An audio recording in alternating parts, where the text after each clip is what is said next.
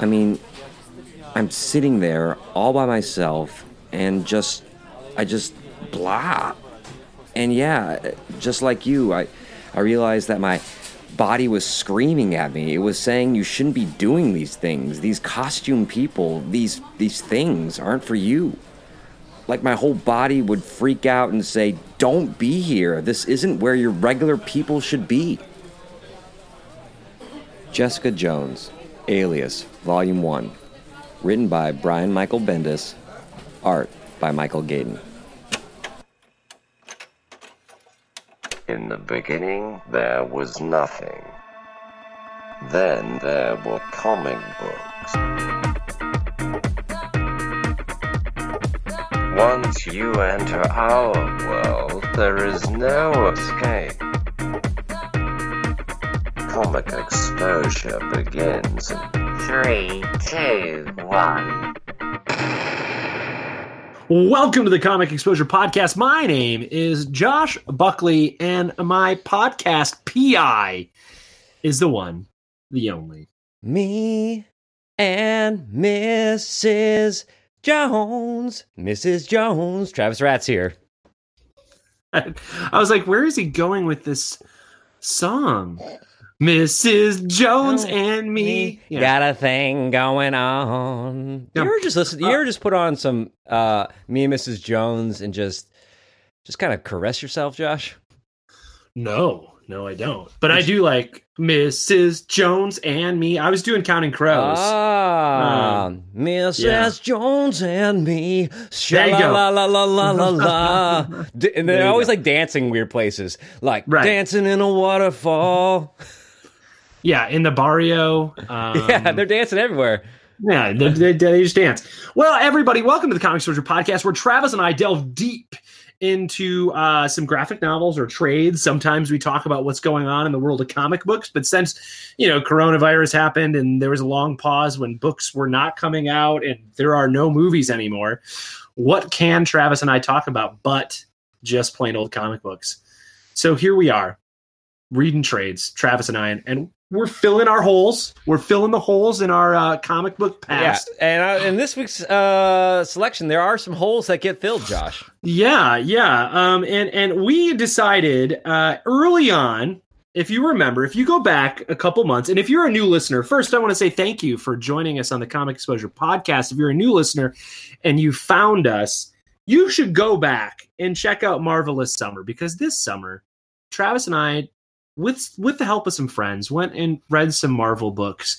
And when we read, we're like, what do we wish we would have read that we didn't read? What's a Marvel book that we didn't cram into our Marvelous Summer? And we both said, we need some Jessica Jones. We need some Alias. Not the short-lived TV show with Mrs. Affleck. And but Bradley Cooper, maybe, as well? I don't know. I've never watched it. Yeah, I mean, was it Joss Whedon? Was it a Whedon? It might be a Joss Whedon joint. It might be. I feel like Bradley Cooper, because we're the Coop Troop, and we always stick together. It's gonna be a singing episode, Josh. I have not eaten breakfast, and I got a beer. I feel it. Anyways, Travis and I thought we'd read Alias, the very first volume of Alias, by Brian Michael Bendis, and some art by what's the guy's name? Who's this Bendis character? You keep talking about. Michael Gaydos and Brian Michael Bendis is the writer. Matt Hollingsworth is the colorist. There's this guy, Brian Michael Bendis. He's been writing books for a while. Kind of a... Oh, like funny books? Yeah, he's been writing the funny books. The people like him. He's now writing over at the DC. He writes for the DC. But for a long time, Mr. Bendis... Was Mr. Marvel. Was Mr. Marvel. He was Marvelous himself. And Travis and I decided to plug up our Alias hole. Mm-hmm. Now that is more innuendo than I intended it. Yeah, so Jessica Jones is a character. I guess we should talk about the actual volume that we read. Yeah, we didn't. So you can purchase this in like half an omnibus, the whole omnibus. It came out at one point in smaller books. I think you can get book 1 and book 2 now, and both of those are made up of like two trades worth. So I think there's 4 trades total, but you can now purchase them in book 1 and book 2. Travis and I seeing as how that we read this in a quick stint for the show, decided to do the original trade. Yeah. Which introduces us to the character of Jessica Jones, created by Brian Michael Bendis, and brought forth in the pages of Marvel's Max series. Right. And for those of you who remember, Marvel Max was taking You could Marvel say characters. you could say fuck in a Marvel. You book. could say fuck, or you could fuck. And yes, in a comic book, You could it was the basically adult line. You could adjective it, you could noun it, you could verb it. Anything you wanted to do with fuck, you could do. Yeah. And so Brian Michael Bendis is. Oh wait, I'm just checking something. I'm just looking at my notes here, Josh. Oh, sorry, dude. I know it's only November, but we used up all our fucks. For the year, and we just went over. So we have to subtract that last F-bomb from next year's supply. Yeah, total. Sorry. You know what? We don't fault. often throw that word around, and I feel like because this is the Max episode, I feel like it's because it's your fall break is over. I'm in the middle of my semester. I'm just. Oof. Anyways, so we decided to read this one. This was from the Max line that was the mature line of books. And it follows Jessica Jones, a former costume superhero who now her job is now as a private investigator, and she gets embroiled into two superhero-ish tales, two crime investigations that involve superheroes. Yeah, she has to soup sleuth, if you will. Yeah, one tangentially. Yeah, involves a superhero, and one is full on Rick Jones. Yeah, do you remember Rick? Oh, how weird is it? This was my favorite part of this whole read. I'm reading Alias and I'm enjoying it, and then I turn the page and I get Rickrolled right in the middle of this thing. And you were like, "Hey, I know who Rick Jones is." Yeah, and I was in. I was like, "Oh, you have." I go, you got me, Alias, but now you have me, Alias. Yeah, you got me a Rick Jones, Alias. I was like, my favorite Avenger is Rick Jones. It might be. After this, Rick Jones is growing on me. Rick Jones. Here's what I need. I need Tom King and Mitch Gerrits to do a 12-issue maxi series on Rick Jones. Dude, that's what I need. That's coming for sure. That's Tom King has pitched some Rick Jones stories. I need him to get paid. He needed him to get pulled back to Marvel just to do his Rick Jones. Never gonna give you up. Never gonna break you down. Yeah, but so Travis, here's what I want to know. You watched the first season of Jessica Jones. I watched the first season of Jessica Jones, and then I forgot that a second season came out. I really enjoyed. I did not watch the second season as either. I think I watched two or three episodes of it. It was not as good. Yeah. And then the first season started really strong, crappy middle, good ending. Yeah, which is I think all of those Netflix series, but that's neither here nor there. What else do you know, or did you know about Jessica Jones before you read this book? Not much. That's basically my Jessica Jones knowledge. The Marvel books that I was reading. Jessica Jones came around. Right at that time. Like I had left comics like at the end of high school. And I hadn't got really back into them until we started doing this podcast where I was really checking out stuff. So that's when Jessica Jones kind of flourished. And then when the show announced, I was like, oh, I'm tangentially aware of Jessica Jones. I'm not quite sure what she does. I know she's like a superhero. So, that show was really kind of my entree in Jessica Jones, and basically all I knew going into this trade. I kept expecting the Purple Man to show up because David Tennant was, I think, the reason that first season was good. I'm not a big fan of the girl who played Jessica Jones. I don't think that she's was maybe the best casting for that role, but David Tennant came in and I think just kind of Jessica. yeah. Just nailed it. Just nailed that. And so, and I'll tell you this right now, audience, no Purple Man in this trade. No Purple Man. I expected a Purple Man. But I'm going to tell you, I think I liked this Jessica Jones more than I liked the Jessica Jones in the TV show. She's more hard-boiled in this. I think she's also somehow less hard-boiled. Right. Well, right? I think that the Jessica Jones... Yeah, go ahead. I think that Jessica Jones in this story is more palatable. I think they tried to make her even more like aloof in the show, because here she's at least trying to connect. She has with a people. heart. She has a heart, and she's like, from the beginning, she's trying to do what's right. She doesn't have to be pulled to the side of good in this book necessarily. Right. And like I get, like, you can't tell this story on Netflix because you couldn't do Captain America in there. It wouldn't work. And I think this is the interesting thing. And again, this is like when I'm always interested to like go back and read stuff that happened before Marvel movies, right? Because like in the Marvel movie universe and in no superhero has a secret identity, right? Like, but in this one, the first case involves like Captain America, right? Yeah. And not knowing that Captain America is, and not necessarily in a positive, not necessarily the most positive light, that the way that the Captain America property would be treated maybe after his appearance in movies. Right. So it was an interesting like it's always interesting to kind of see like what was this like before other media touched it? Yeah. I know. I agree. Yeah, it seemed to be, this is Marvel's kind of bounce back. You know, Marvel Knights was before this, and then that kind of opened them up for Marvel Max, and so it allowed people like Bendis and like Garth Ennis on Punisher to come in and do some kind of auteur storytelling. Without for limits. Sure. Yeah, and I also think like when we looking at this, like I like also Carol Danvers is a major part of this. Like Captain Marvel, Carol Danvers is in here, and in the TV show they replaced that with Hellcat, right? Yeah. I think it's a better choice. Hellcat is a better choice. Me too, especially for the level of engagement that Jessica Jones in this book had with superheroes. I feel like she would be buddies with Hellcat more than she would be with Carol Danvers. Right. So let's dive in. Can I ask you, based on you had a really good thing there. So this is Jessica Jones is Bendis's creation, correct? Right. I don't think she appeared like even as a no. This is all.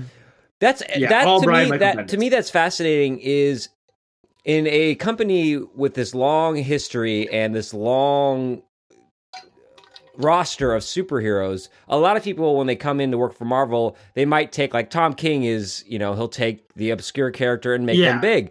But it's quite the accomplishment to create a new Marvel character from scratch and to have it hit like this as so soon as it did. I think we don't see that anymore. The X-Men always has new X-Men coming in, but to have a solo title right off the bat. Well, I think what works, and so this is one, I think it works because it's a mature title. So you like right then and there, you're able to sell the book for a different reason. Mm-hmm. And two, you get to, it's that period of time when it's after this sort of gritty 80s, but it's in this period of time where we're still turning superhero comics on their head a little bit, right? We want to make them more mature. And so you can't make Captain America say the F word in the books of Captain America, but how can I subvert Captain America? How can I subvert Carol Danvers? How can I take those things? Because I don't think Marvel, look, you can do whatever you want with Punisher. Punisher, that's his job, is to kill a bunch of people. So you can tell that kind of story with him. But I don't think that at this time Marvel would have said, yes, tell a gritty tale with some of our prize properties. Right. No, yeah, you're absolutely correct. So you get to play in the world in a different way because you get to be, you're tertiary to it all, or you're outside of it all, and you get to play in the sandbox and you get to poke at superheroism. But yeah. Well, this is you make a good point there, and this is also one of our main themes we're going to talk about as we get into the story of this book. Is this was kind of the early stages of the deconstruction of superheroes that we saw just I mean, every other book is a deconstruction of superheroes now, but this does it more subtly than, say, The Boys or Invincible or some of these other books, Black Hammer. And you see the seeds of what's going to become this major genre within superhero stories, the deconstruction of superheroes. And I think Bendis does it very artfully, and it's dropped in where Jessica Jones is only dealing with the fringes of superhero society, the marketing of it, the politics of it. I mean, there are parts in both these cases where she has to deal with like answering machines to the Avengers, or she can only talk to Jarvis because, you know, getting in touch with the Avengers is so tough. So I think you're right. It's we're in this period of like this second wave of deconstructing superheroes, right? You can go back and you look at like, okay, Watchmen is pure. Yes, you're right. That is first wave. And then you've got the second wave of the second wave of ska, if you will, right? This is like Selector and like, Madness. Skanking Pickle? I think that's third wave. I think Skanking that's Pickle the 90s, yeah. So this is where we're, and I think we're on the third wave of deconstructing again. I think that's what Tom King is doing right now. Tom King is his job is deconstructing Jeff Lemire with Animal Man. Yeah. Right. We're just doing it in a different way. And I'm kind of sick of that though, Josh. I mean, if it's done well, it's good. And I think you are too, because every time you say deconstructing a superhero, you get this kind of forlorn tone in your voice. But you love Tom King and you love Jeff Lemire's Animal Man. I love Tom King because I think Tom King, his level of craft is really good.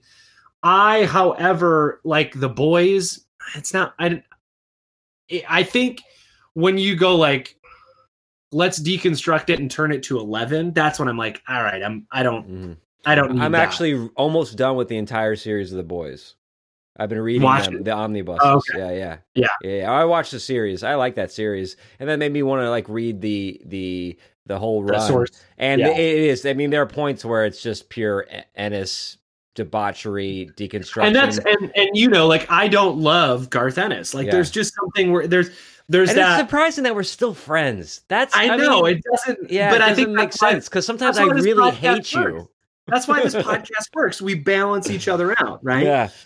Sometimes I'll be reading some Boys over the last few weeks, and I'll stop at a moment I really love, and I'll sit, and then I'll open up your Facebook page, and I'll just stare at your profile picture and just glare at it, and I'm like, you son of Josh a bitch. Would hate this part. You son Josh of a bitch. Hate this. All right. So let's dive into what we've got here with Jessica Jones. Let's get into these case files. Case number one.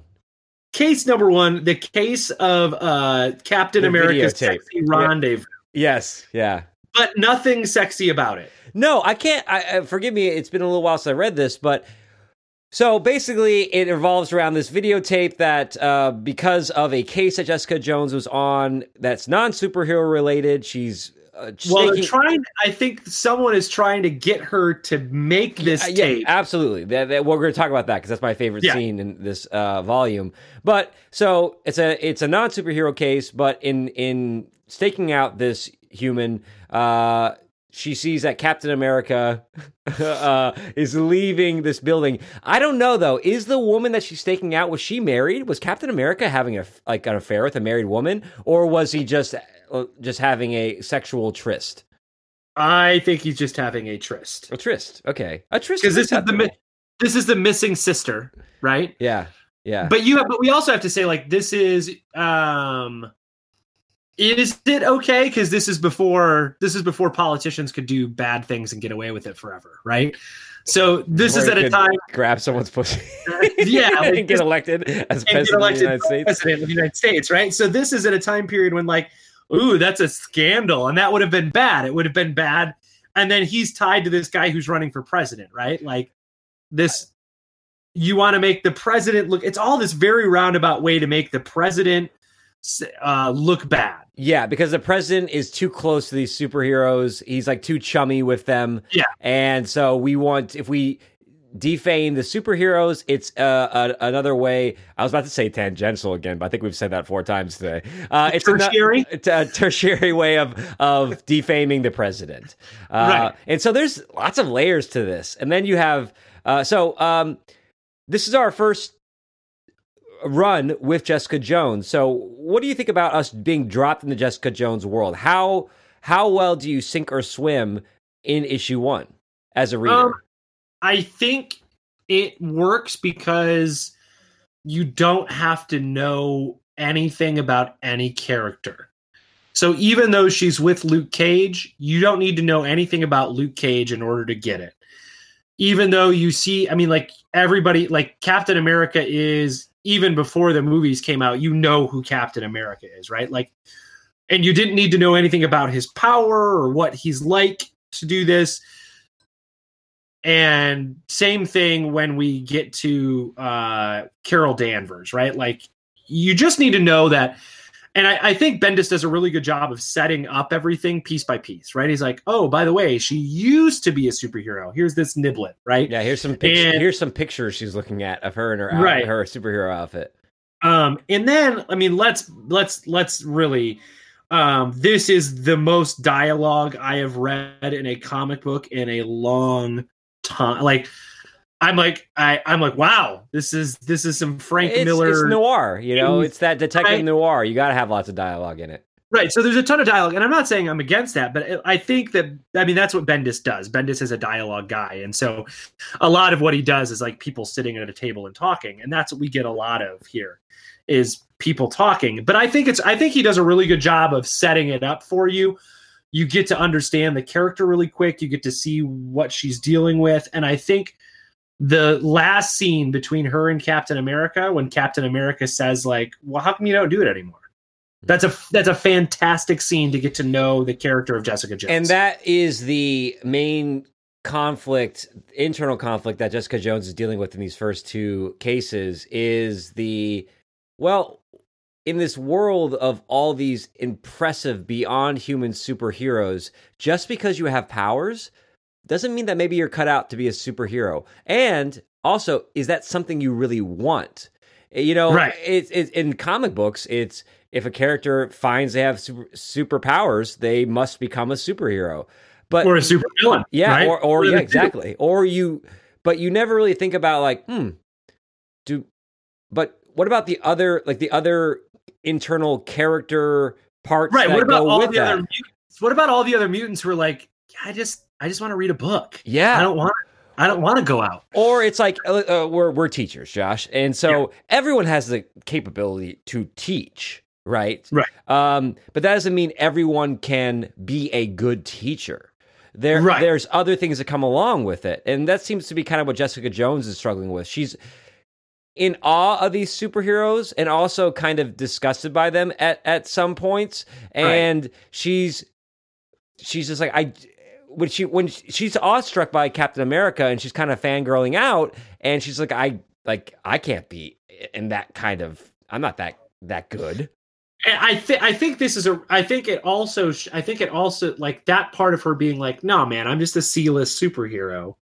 If I were going to be a superhero, I'd be Rick Jones, right? I'd be that C-list superhero.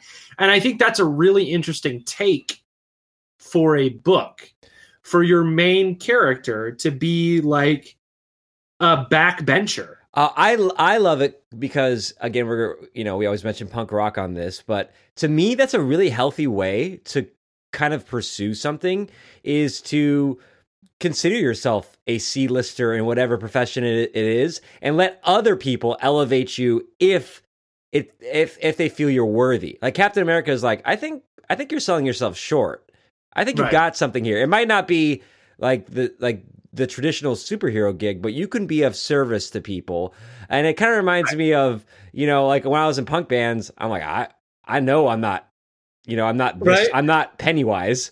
And I'm not going to be as good as Pennywise. And no one came to our band and was like, I think you guys are underselling yourself. I think they're like, you guys might need to shortchange yourself a little bit more. But yeah, I like that. I like characters, and I like that attitude of thought when characters are a little bit more self-deprecating and they're like humbled and they have to be people have to kind of let them know their worth, and they can take on more responsibilities that way.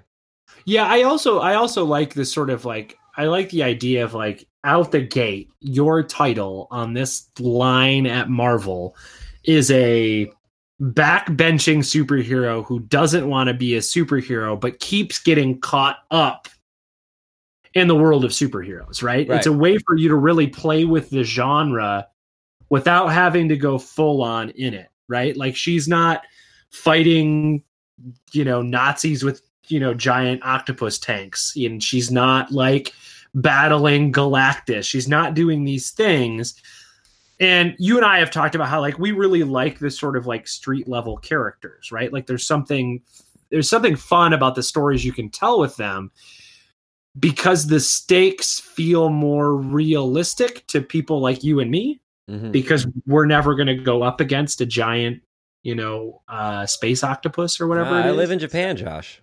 No, it could happen anytime. Kaiju rising from the Pacific. But like, for me, it grounds this story. Even though there's the Captain America and Carol Danvers, this is still a very grounded superhero tale because she's a reluctant, I don't really want to do that, but I have powers, I'll use them when I have to. Right. To do my very normal job, right? Yes. And it's this was kind of a tough sell going into it, because, like you said, the narration there's a lot of dialogue, and it's very noir detective, and we read a lot of noir detective stuff on this show. I love that genre, and so do comic book writers. And so when they get a chance to create a noir character or tell a noir story or deconstruct something in a noir way, they take it. It's like the horror genre of comics. It's like, what is the go-to genre? Like, probably be noir. Well, you think about it, because I mean, what is comic book but narration? Pulp. Yeah, and it's pulpy by nature. And then it's serialized. Right, and because you can't write a paragraph to describe everything, right? You can't write a page of whatever. You're left with just narration and dialogue and pictures. And you can't have too much of any of those because it fills up the page. So if you can just use snappy narration, the city smells of garbage. The sewers are overrunning with rats and vermin. I hate this place. Thank you, Rorschach. So for me, I thought I really I liked this more than I thought I would. I mean, I'm like, let's be really honest about it. I didn't expect to like this book because I was like, it's going to be very 2000. Right. I'm going to feel like it's 2000. I'm going to feel like it's been done a dozen times after this, and I've read those, and now it's going back to the beginning, and it's not going to be as evolved as what it has become. But I really enjoyed it. Me too. I mean, I don't think I didn't like the Rick Jones one as much as the first story. But I when I was done, I was like, okay, I could read this whole run. Yeah. We'll talk about the art. I'm not in love with the art. I think it services the story to a certain degree. We'll get to that in a moment. But so in this first tale, I will tell you something that was really a standout for me is in this first case, there's a scene where she's like working with some kind of shady fixer. He could be like a senator or a lawyer or something like that. But she goes to this golf course, and it's, everything is dark, but this golf course scene runs almost an entire issue. And it's bright outside, and the dialogue is straight out of like a great film scene. Like, this spoke to me. I'm like, oh, I want to see this so bad on the screen. The whole golf scene. The guy is so calm. He's explaining to her the setup and how they set her up, but they keep that tension because basically he's just dumping exposition. And there's nothing really exciting happening within the panels, but for some reason, this scene just works to me. And it's a great example of someone who can tell exposition dialogue in a way that is still engaging. And then that whole, you think that scene is going to end a certain way. You think that because basically he threatens her, right? And then he walks off in this he's been menacing this whole time. And then it's undercut with like, oh, he's gone. Some helicopters came in and just blew him away. And so to build up that cliche, yes, I'm the corporate villain who's been puppeteering you the whole time, and you will do this or there will be consequences. You think the rest of the story is going to be her trying to outsmart him, but nope, he's gone. Well, because she ends up getting helped by the Avengers, right? Yep. Quartermain, like, blows shit out of all of them. Like, oh, by the way, Captain America. But then that tells you, like, how smarmy is the superhero aspect of it, right? Like, they're doing this to help Captain America and the president, right? Like, Quartermain's like, I need you to get out of there. We blew up all these people. It's very The Boys. This is what Garth Ennis takes and just like that kind of aspect and turns it up to 11. The idea that superheroes are kind of this smarmy, entitled group that has power connections beyond their own superpowers. And so you see that in here. And the superheroes in this book aren't necessarily likable. Let's talk about in this, before we move to the second case, we got to talk Luke Cage, brother. We got to talk it. I know this isn't your favorite topic to talk about. I know it gets a little sexy for you.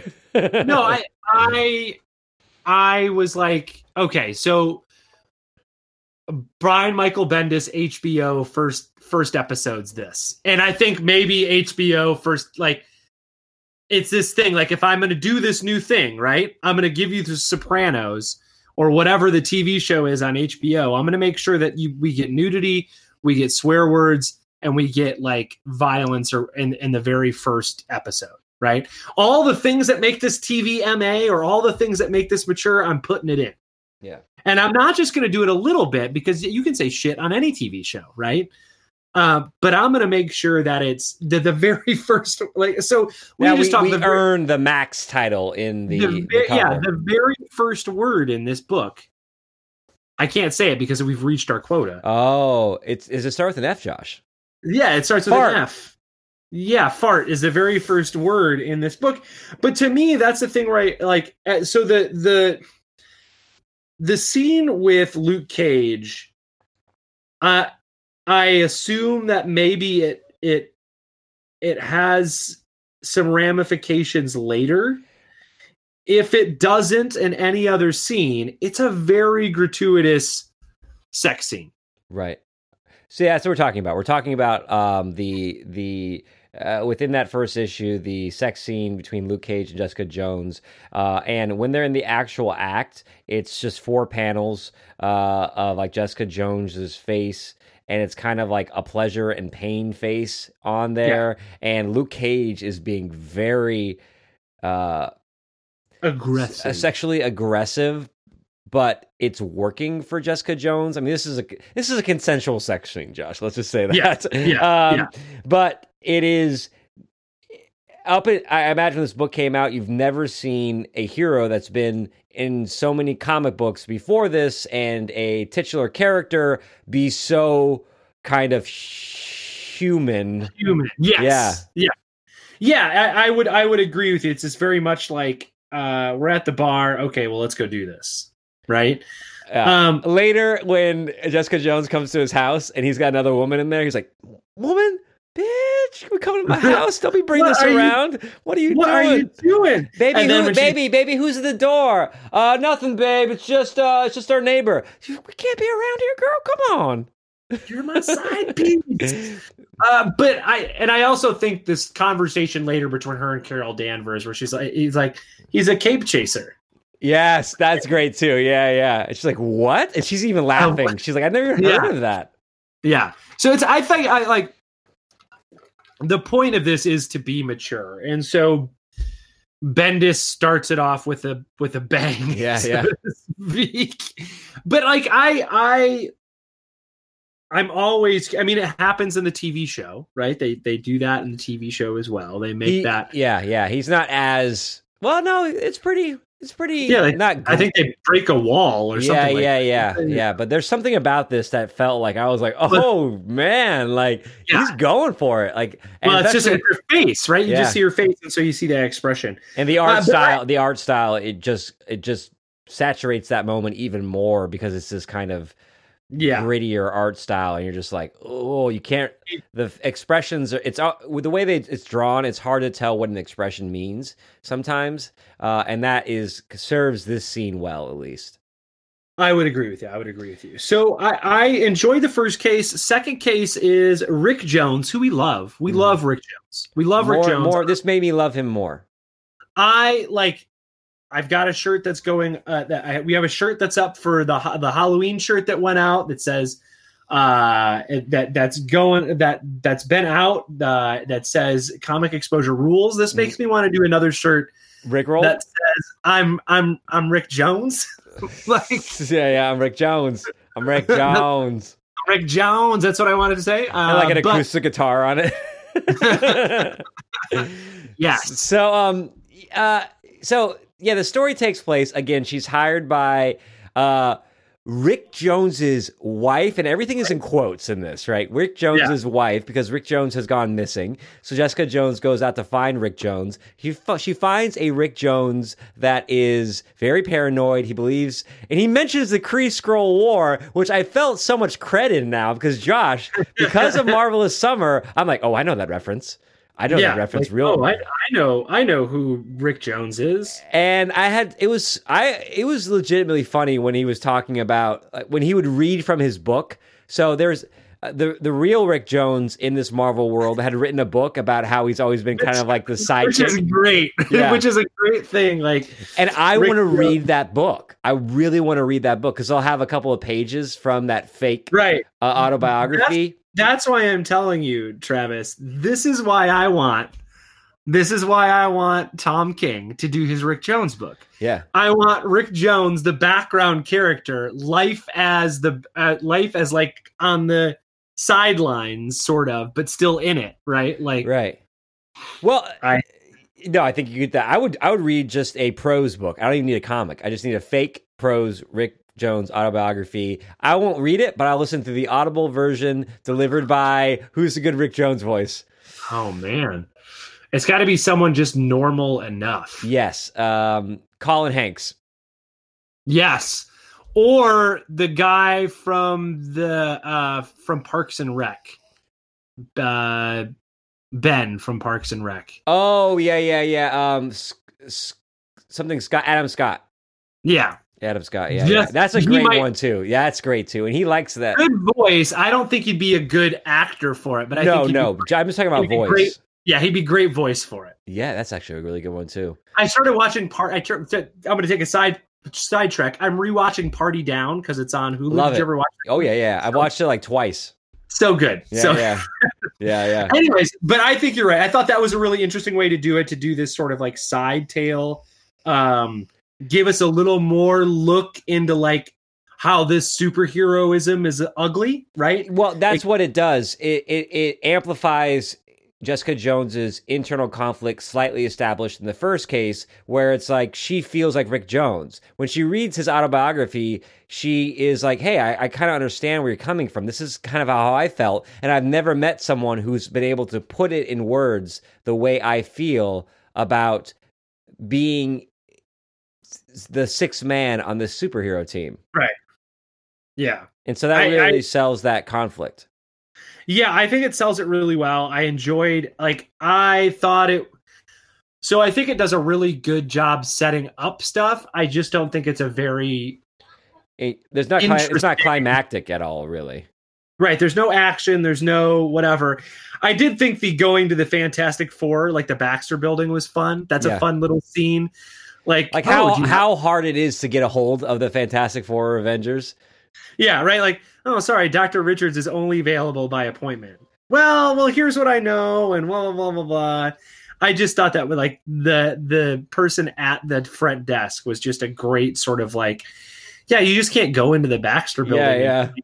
Because you think about it in the world of like if superheroes were actually here. Yeah. There's no way you'd be able to go up into the Baxter Building and just be like, and she was in the Avengers too. She was a superhero, and even she doesn't have the access. Right. But I thought that sort of telling this tale of it, that it ends up being like fake Rick Jones. That got me. I didn't expect that. Yeah, I didn't expect it either. I enjoyed that. I thought that was an interesting way to do it. And like, what do you mean it's fake Rick Jones? Like, she's so mad about it, right? She's so upset that she like connected with this guy, told him she let down her guard because she thought she was with someone who like was going through the same crap as her. I thought that that's definitely part of it. I also thought that she called in some favors from the superheroes that she really didn't want to do because she doesn't want them to think like less of her. She also doesn't want to get involved in that world. She left that behind. So the fact that she had, called up the Fantastic Four, called up the Avengers, it had talked to Jarvis. Jarvis had talked to Captain America, which seems like kind of one of her heroes. And it made her look like a fool, Right. She vouched for something, and it turned out she was rickrolled. Indeed, very much rickrolled. Well, but I like. Go ahead. Oh, I'm sorry. Go ahead. No, I was going to switch over to Art, but go ahead on the. Yeah, no, I thought that story was a good way to set up more about Jessica Jones's character. Right. We didn't like the first one is kind of it's world building, right? The first story, even though we get to know Jessica, but then I think the second arc, although not as intriguing, it really kind of spelled out who she is as a character a little more. So yeah, the first one is more about what she does. The second one's more about who she is. Right. So let's talk Art. Now, I'll let you go first because it's not bad Art, and maybe you can sell me on it a little bit more. You have a better way of talking about Art than I do. But no, I think you're right on when you said it's serviceable. Yeah. Right. Like that's really what it is it works. I don't love it. I think that look, it's the year 2000 when this is like the beginning of like digital coloring. Mm-hmm.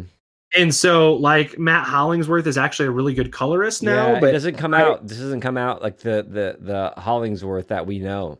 No, because this is really that first round of digital coloring in 2000, and it's all sort of like the tools weren't there. Right. And so it very much looks like I colored this with a mouse.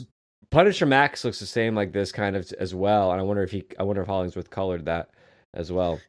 And then I think like the art is also the art also feels digital, and that maybe it's just because I'm reading on a digital reader, but the lines are super heavy. The inking is too heavy.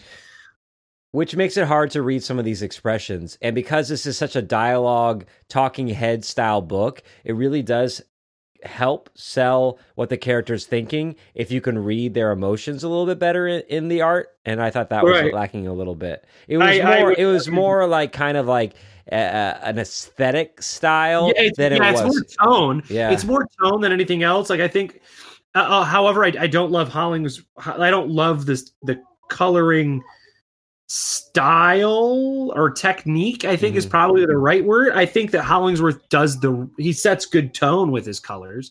I think there's scenes where she's talking to the police officer and it's all in this, all those panels are in the red. But you're right. Like the thing that's tough is this Bendis book is a hell of a lot of conversation, and although there is some decent facial acting, a lot of the expressions from Jessica, you lose them because half of her face is in shadow. And, that's a very... And she also has glasses on. It's part of her character gig. So that kind of, even that just adds that more. Or, we're like trying to be very noir, but you can't see her face. So unless that was done on purpose to kind of keep her this kind of mysterious-esque character for a little bit longer than not just give like, oh, I know who this character is, because I still don't really have a good sense of who Jessica Jones is after this, which I like. I like the idea that, oh, this character is going to evolve and we're going to get a little bit more about her as we go along. We're going to get a sense of who she is, where her moral compass is, where she draws the line. I'm going to tell you what, though. I love the covers. All the covers are great. I also sort of look like the George W. Bush stand-in for president. Yeah. The guy who is president, who's too close to the superheroes, is just George W. Bush. There's some creative panel layouts in here without being. It's not in your face, but they break down the way they break down some of these panels. There's really good. And I think he does a really good job with the pacing. Mm-hmm. I think the conversation, it can be tough when you have that much conversation in a story. And so when he ends up doing like this is a really weird layout. There's this sort of like fight scene between Jessica Jones and the guy with the giant hands. I don't know who it is, but fighting guys with giant hands, and it's crazy panel layout, and she's screaming.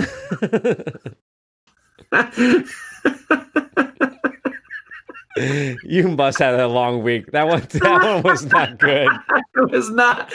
But I think the fact that you were like, I'm committed to it, and I'm committed to it for about 4 beats longer than it should have been. Yes, and like all good comedy, if you just do it. Like if it's bad, but then you just do it just a little longer. Just own it. It becomes good again. It becomes you were good kind enough to laugh. Thank you, sir. But I think he does the pacing quite well in each of these conversation pieces, right? When you've got a panel, because there's so much dialogue and you've got a page with like 10 panels on it, right? You can do, I guess actually this is 11 panels on it. That's a lot of dialogue to fit in. Mm-hmm. And even though I don't love the art, he does enough in the pacing with the art to kind of keep the story flowing, because when you have that much dialogue, you can really get stuck looking at the same thing over and over again. But I think he does a really good job of like changing the angle. Let's look at her mouth. Let's look at her glasses. Let's look, let's make it a little more interesting. And you had mentioned it before, this idea of like, well, let's make an auteur. Yeah. I think there's a couple of scenes when the art does that really well. And then there's some scenes where the art just does not do it very well. Is that your favorite panel in that scene? No, I don't think that's my favorite panel. I just think that's like, there are times when Bendis is very dialogue heavy, and so you have to create good pacing and things to look at while all that dialogue is happening.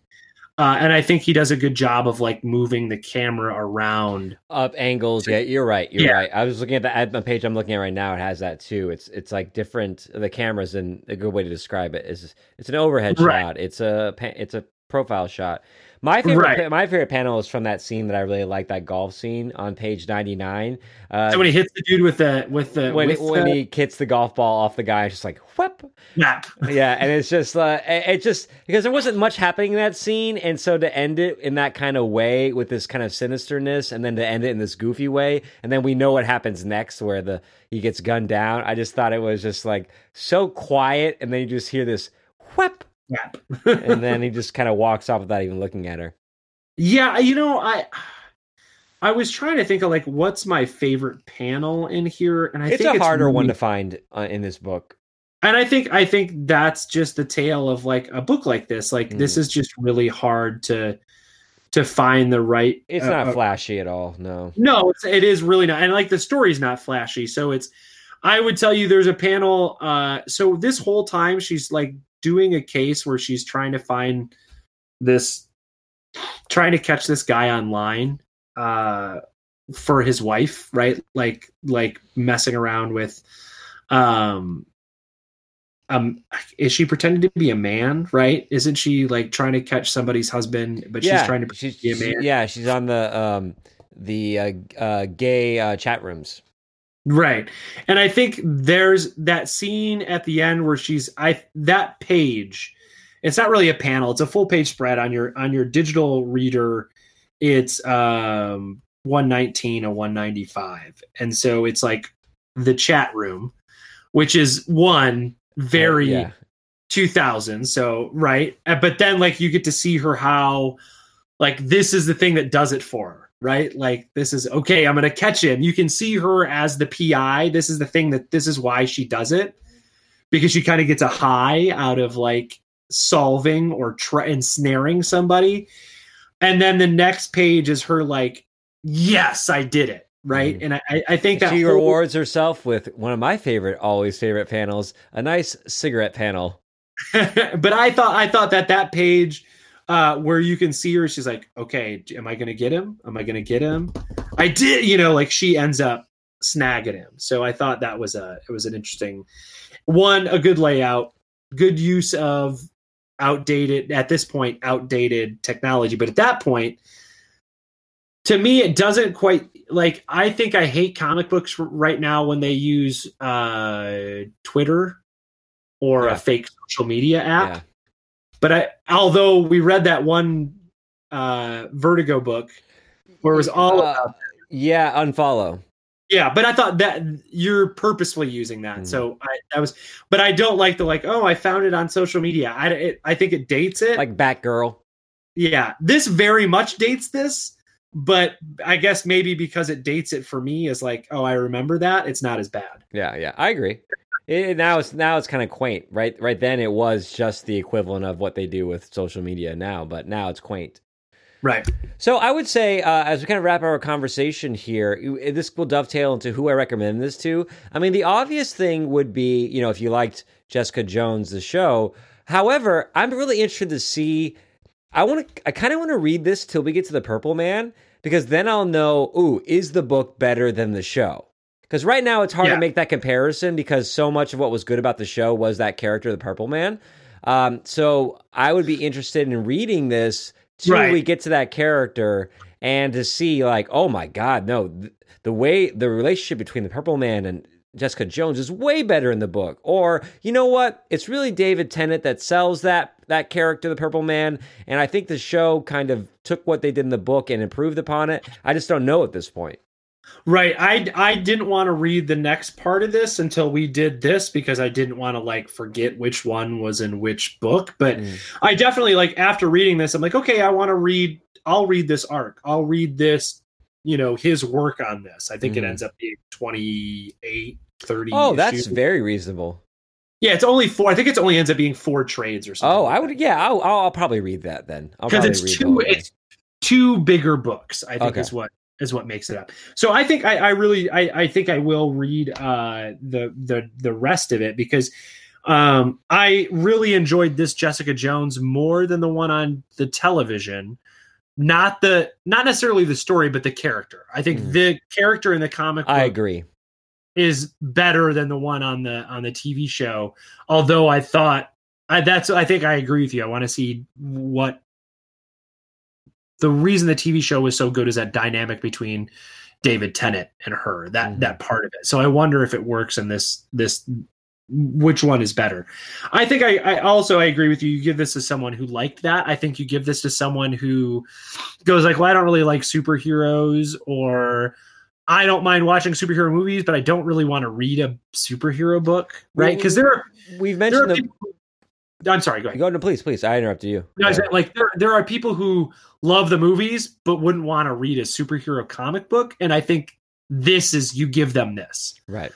You like the movies, but you don't want to read that. You want to read something with maybe a little more substance, a little more, right? This isn't popcorn. I go to the movies for popcorn.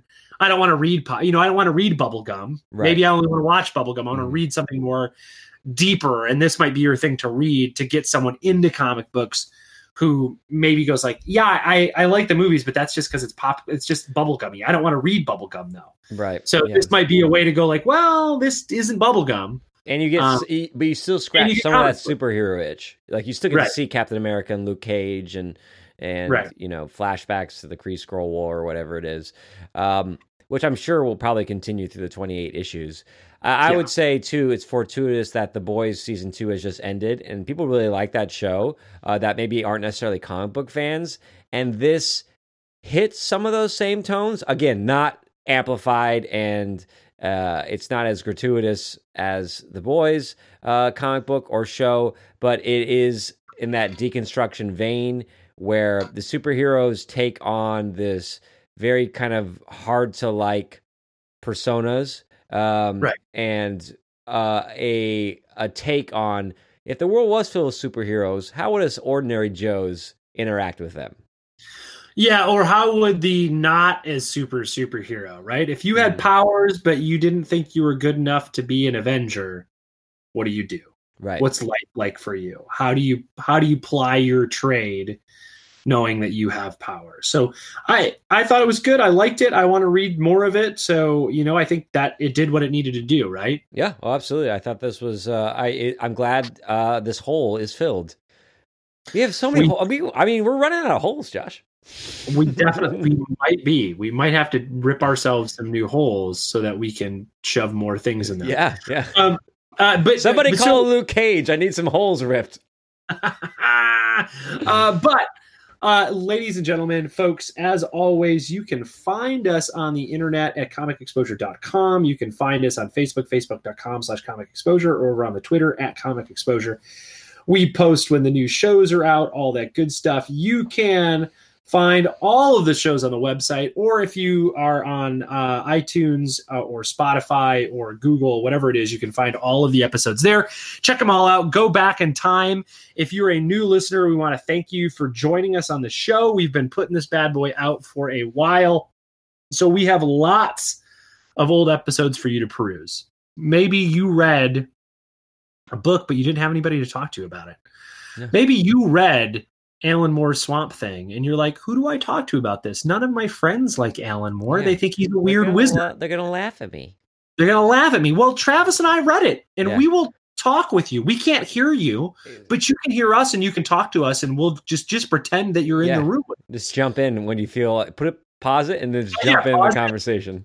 And assume that we said something pleasant back to you, because we're kind people.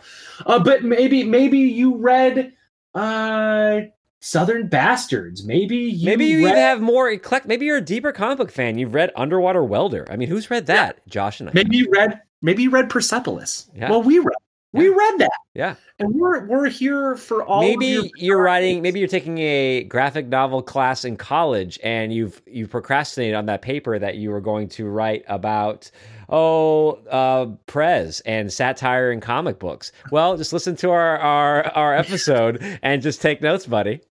And you'll be good. But, we appreciate you tuning in. We appreciate the shares and the likes and the follows and the stars on the podcast apps. Thank you so much. Don't forget, we've got merch in the store. You can pick up a sweet Comic Exposure t-shirt or sweatshirt if you are so inclined. The fall and winter months are fall is here. Oh, we got sweatshirts? We got sweatshirts on there now? Yeah, dude, you can turn those bad boys into sweatshirts. Oh, I'm going to give me a sweatshirt, man. We have a lovely design that plays homage to a little Watchmen. We have a design that celebrates our love for cheesy 80s horror movies. You're using great language. You're using great copyright language. It celebrates it. It pays homage to. I know what I'm doing. But anyways, I'm just rambling. So thank you for being here. And Travis and I, you know what? We'll see you next trade.